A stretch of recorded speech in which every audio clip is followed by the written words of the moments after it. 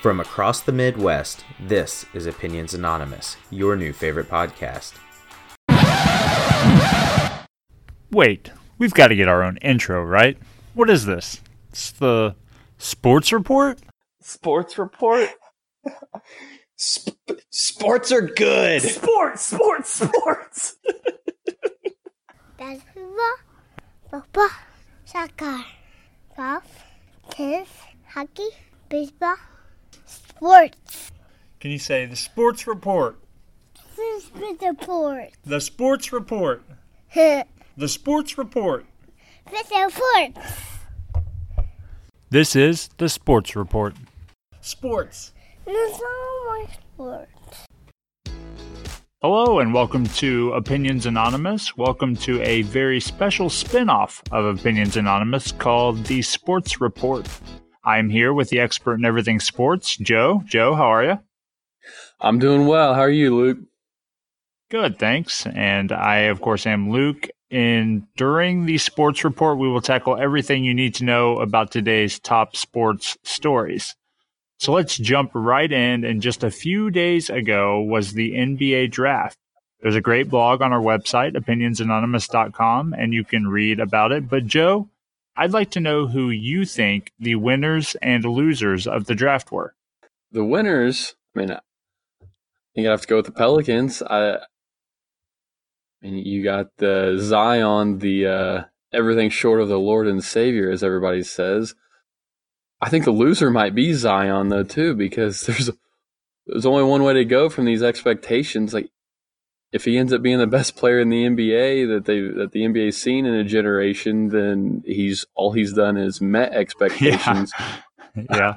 Which is quite ridiculous, but I really don't think he's going to be a quote-unquote bust, but I think there's a great potential that he doesn't meet expectations.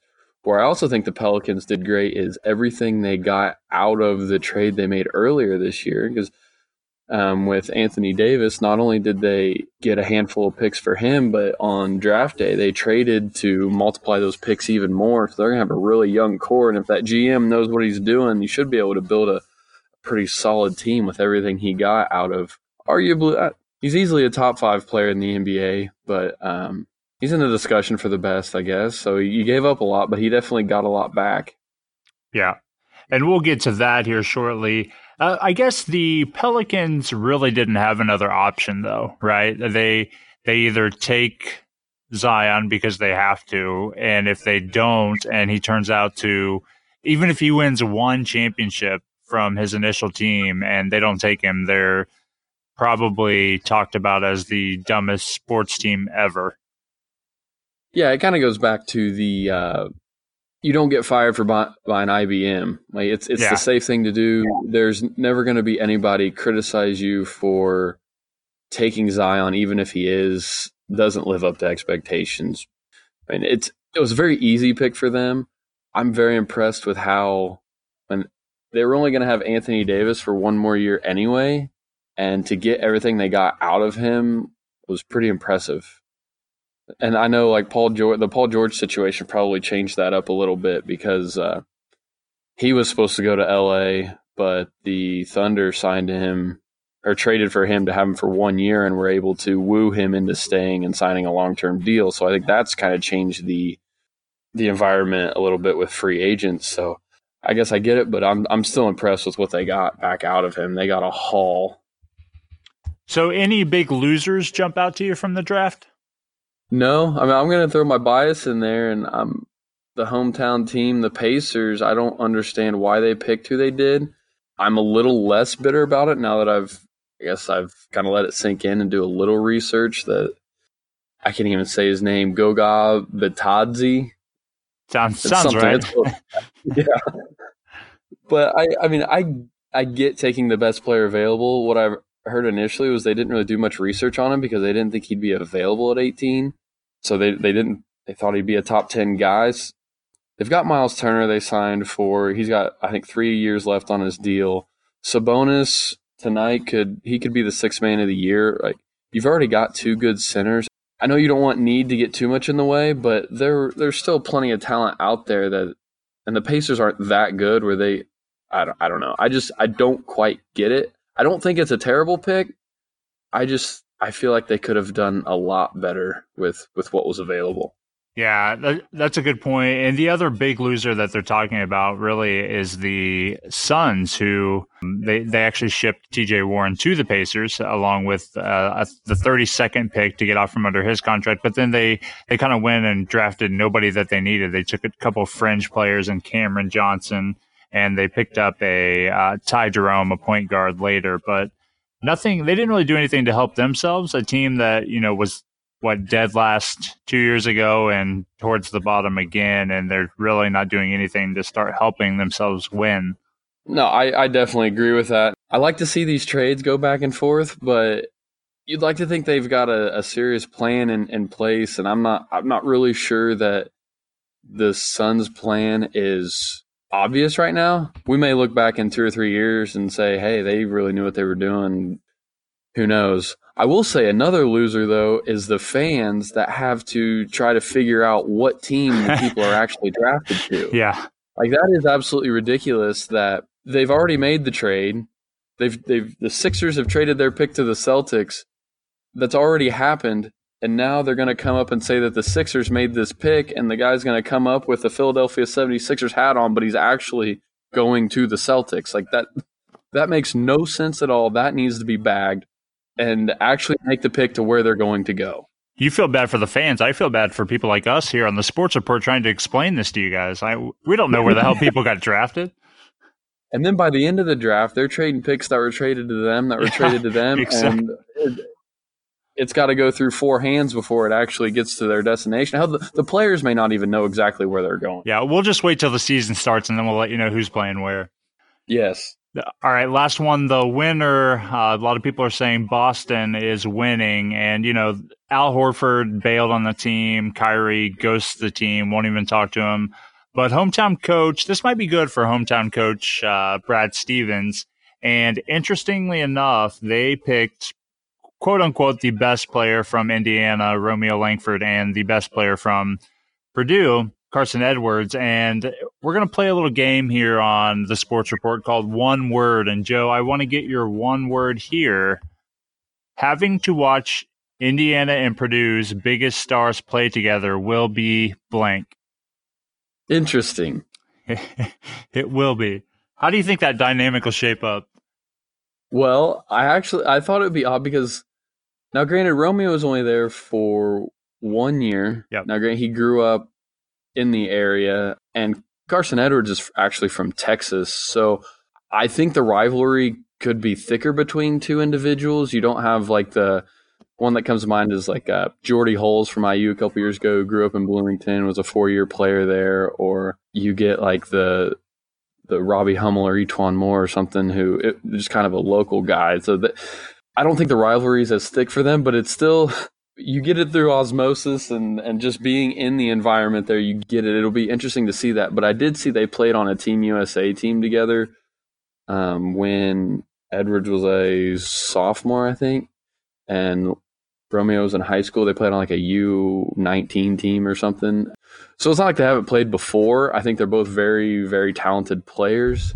So yeah, I could see the Celtics being a big winner of this draft. If anybody can handle those two, it's going to be Brad Stevens. Yes, I agree 100%. So what's your one word for watching Romeo and Carson play together? My one word for this is, as we just talked about, it's going to be Indiana-esque. And I say that because you have Brad Stevens from Butler, you have Romeo, and you have Carson. Obviously not all from the area, but all played a huge part in the area for at least a short amount of time, some longer than others. So I think it's going to have a lot of, when Brad Stevens first went to Boston, there was a lot of hype around the area, especially around the Butler area, of following the Celtics. And I think you're going to get a lot more of the Indiana crowd just paying a little bit more attention to the Celtics again this year. Yeah, count me in that group. All right. The Pelicans, of course, took Zion #1, but before that, they traded Anthony Davis to the Lakers. Should LeBron and AD on the Lakers make them the front runners? And do you have thoughts just on the NBA in general right now? The Raptors went all in for 1 year with Kawhi Leonard, and they won the NBA championship. Should more teams do that? Well, I think there are two viable strategies here. I think they both work. It seems very popular now. Well, it was a big three, like when Boston and Miami, they tried to get three together. Now, like teams are at least trying to get two absolute superstars or supermax contract kind of players, and then fill in with the rest, kind of the stars and scrubs mentality, which is somewhat what the Raptors did, although they kind of just had one star and then filled it in the rest with a little bit more above average players. I think the Lakers had to do this because the Lakers were sitting in some sort of purgatory there where they kept moving players around but never ending up with what the LA fans really wanted. I think this gives them an opportunity to attract a third player. Now, they may have the definition of league minimum scrubs with them, but I think this gives them a much better chance to win a title, which, let's be honest, that's what the Lakers are going for. Yeah, I actually loved your question or your comparison of stars and scrubs or 6 or 7 solid players. So I did a little bit of a case study. I did it, 1 year dated, so it's not the most up to date, but I took NBA 2K18 and I said, I'm going to have like 15 teams draft 2 superstars and a bunch of scrubs, and then the other 15 teams will draft, 5 mediocre players for their starting 5. And then I simulated a couple seasons, and I made sure that LeBron and Anthony Davis were on the same team. And interestingly enough, the first year, LeBron wins the MVP and their team wins the championship and LeBron's finals MVP. But the first year, there were teams in the playoffs like JaVale McGee, Chris Bosh, Rudy Gay, Marc Gasol, Alonzo Ball, Seth Curry, Bojan Bogdanovic. That was one team, and that was just kind of, there no superstars really, no 2 big names, but people you've heard of. But they were swept by the Greek Freak, John Wall, and then those 2 superstars were joined by like JJ Barea, Harrell, Labuschagne. I don't even know who that is. Just a bunch of bums, but they swept that team. And then there was a team, Andre Drummond, Otto Porter Jr., Larry Nance Jr., J.R. Smith, Al Horford, Dennis Smith Jr. So all names you've heard of, but they were swept by LeBron, Anthony Davis, T.J. McConnell, Tyler Zeller, and Ilyasova. So you get those 2 big guys, and it seemed to work. So I went a step further, and I went for the second year. And LeBron and AD kind of had the same team pretty much, and they were knocked out first round by Jeremy Lin, Blake Griffin, Josh Richardson, Miratek, and McGruder. So, again, no real superstars. Blake Griffin's kind of old now, so not counted in there.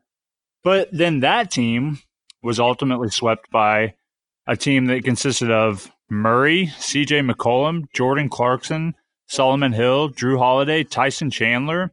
C.J. McCollum won the finals MVP in the second year, defeating, again, the Greek Freak and John Wall's team.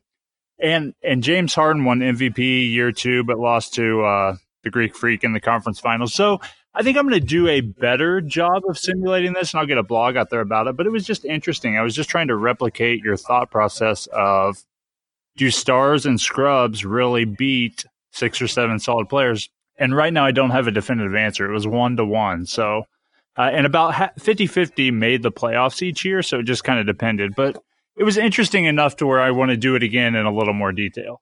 Yeah, and I think that's a very creative way to do that because you take all the bias out of it in that simulation because it doesn't know what you're trying to do.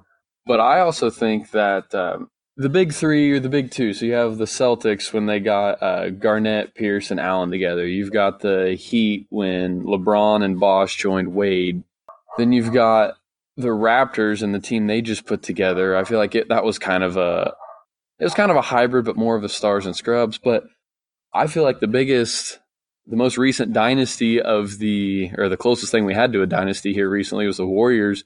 That was built more on the bunch of, I don't know, kind of even talented players. I mean, granted, Curry turned into a star, but they drafted him like I think he was 8th in the draft or something. It's not like he was still a lottery pick, but he wasn't way up there. And he even caught some flack for that. Klay Thompson was never supposed to be this big star. Draymond Green, a bunch of like 4-year college players. Yeah. were all kind of put together, and now some stars emerged from that. Then they signed KD to kind of solidify that. So they eventually went to that, but it was built on the 6 or 7 solid players. They had Andrew Bogut in there. They got him back, and Iguodala. Iguodala, yeah. So I think probably going to be competitive for a longer range of time if you go that route. But I think your chances of winning the NBA Finals is probably lower. It's probably better if you go with the 2 or 3 stars and then just kind of filling around them. Yeah, I was trying to relay this to other sports too, and obviously a huge Cincinnati Bengals fan, and they've kind of had that solid players for a few years, and they made the playoffs, 5 straight seasons, but never won a playoff game. So I was thinking to myself, as a fan versus a GM, which would I like? As a fan, would I have liked to see somebody like Tom Brady or Peyton Manning or Aaron Rodgers out there just for some excitement? And maybe one other star, or am I okay with a bunch of guys like Andy Dalton, AJ Green, Jeremy Hill at the time, or Joe Mixon now? So as a fan and as a GM, I might treat it 2 separate ways. As a GM, obviously it's about making some money too, and people are going to come see Tom Brady, Peyton Manning, Aaron Rodgers more than they're going to come see Andy Dalton. But I don't know which one has a better chance to win ultimately. Yeah, I really don't know. And I think both of them have proven successful. I think whatever you decide as a GM or as your front office wants to do, I think you just need to stick with it. Like if you want to mortgage the future and win now, do what you need to do to win now and worry about the future later. Or if you're going to sell all your assets off for future draft picks or young players, do it. Get rid of or sell your stars for while they're worth it now and secure your future a little bit more. But the thing is with like the Celtics, I feel like they just keep kicking the can down the road that they've had all these picks for whatever. I think next year they still have a bunch of picks. So eventually you need to turn those into actual good players because your fan base will get frustrated that, it's always next year. It's always next year. All right, last one on the NBA is one word again, Joe. Anthony Davis to the Lakers is blank. Necessary. They need, if they wanted a chance to win titles, which is what the LA Lakers are wanting to do, they needed to do something, and this was that something they needed to do. What's your word? I'm going with expected. I think kind of the same thing. They have to do it, but Anthony Davis won it out, and this is probably his best chance to win in the short term and possibly the long term. Couldn't agree more. Our last sports topic of the week is the U.S. women's soccer team. They're crushing opponents and performing well on the field. However, that's not what we're talking about. The women are making far less than their male counterparts, about 38% of what the men's team make. And women on average are making about $99,000 for a 20-game season, and the men would make $263,000 for the same. Do you think there's an issue? I will tell you, I probably need more information to give a yes or no, not to give the Andy approach that I have to throw some sort of qualifier in there. But I think they need. Okay, I get the equal pay for equal work kind of thing. I understand that. But I think they need to look at, and I don't know, I don't have the answer. I'm sure there's an answer out there, what the revenues actually are. Yeah. Like if the women are wanting to get paid $263,000 just like the men, that's fine as long as their revenues match that, I guess. I think they should get the same percentage of their like average revenue. Like they picked one heck of a time though to do this argument because the U.S. women's team is at the top of their sport right now. The men's team is as low as they've been since you and I can remember. So they picked a heck of a time to do this. I think it's just like anything else. Like, yeah, I get the fair thing, but I think the revenues that are generated need to be considered as well. Because even though the men aren't as good comparatively as the women, the men's soccer still gets more viewers than the women's. And so I'm not saying they shouldn't get paid the same. I think it just needs to be relative to the revenues they generate. Yeah, I think you nailed it. My thought exactly was the NBA and the WNBA, right? So the WNBA, you could say the same thing, but the WNBA operates at a loss. This isn't a new concept either. I mean, you could go back to high school, right? When you talk about who's going to get new jerseys, the men's team or the women's team. And it's like, who draws more revenue for a high school. That becomes important back then. So I think that you're exactly right. I don't know if it's distracting the team. So they barely squeaked by Spain today on 2 questionable penalty kicks. So they won 2-1. And it was really a pretty ugly game. And like I said, the penalties were questionable at best. If the U.S. women's soccer team all of a sudden faults and they're not on top and they don't win the World Cup as they're favored to do, this becomes more of an issue of, were they distracted? Should they be focusing on what they're doing? And, if they just start talking about, hey, we're not getting paid enough, and then they start losing and slip down into where the men are today, as you mentioned, maybe this is a non-issue. Well, and part of it, too, just comes down to simple economics, let the market set the price. I'm guessing it's the same governing body that it manages the women's national team and the men's national team. But right now, what's your incentive to pay the women anymore? Right. You don't have it because they're still playing. Like they almost need to strike or hold out or just not play and get the next tier will play, because there's always going to be somebody that wants to represent the United States. If they go down deep enough, hell, you and I would play for the men's national team for free just because it'd be pretty damn cool to do. And now your quality would go down. But then I guess my thing is, the women are not powerless in this. Right now, it just seems to me like they just want to complain. To be completely honest, they have power. They cannot play. Like they can band together. They're I'm not sure if they're an official union, but there's only so many women soccer players that can play at the caliber they are. If they get all of them or a good portion of them all to band together, they can make a change. But right now, if you're the United States Soccer Federation or whatever the governing body is, there's not really much incentive because they're still playing. And of course, as someone living in the United States, I love to see them win it, and I'm glad they're still playing. But I hate that this is the issue about it. And I hate, honestly, I don't want to go down a huge rabbit hole, but I hate that it's sexism all of a sudden because they're paid less, and it's not just let's use common sense, and the revenue is probably way less than 38% of what the men's team makes. But there was a bar actually who was offering up a free shot for every goal that the team scored. It just happened to be in their 13-0 victory over Thailand, and I'd rather be talking about that. Yeah, maybe we'll say this. One word, Joe. If you had to take 13 shots of something, it would be blank. Fireball. It's bold. How about you?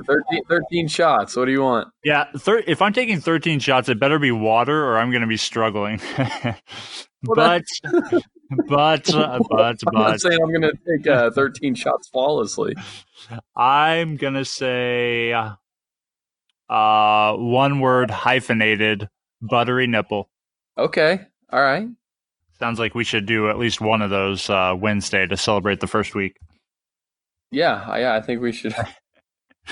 No, to your point, I'm rooting for the women. I hope they win this World Cup. I actually timed my lunch break today so I could watch at least half of the game. So I want them to win. I agree with you. I don't like that every analysis, it all comes back. There's always somebody throws in something about the equal pay thing. Yeah. Let's get on to the soccer now. Do all the politicking later. Like let's just play soccer now. Yeah, agreed. Do that behind closed doors where it belongs. Yes. All right. That's it for this week's version of the Sports Report, brought to you by Opinions Anonymous. Tune in next week as we cover more sports and all the exciting news coming out of the sporting world. For this week, I've been with Joe. I am Luke, and thank you for listening.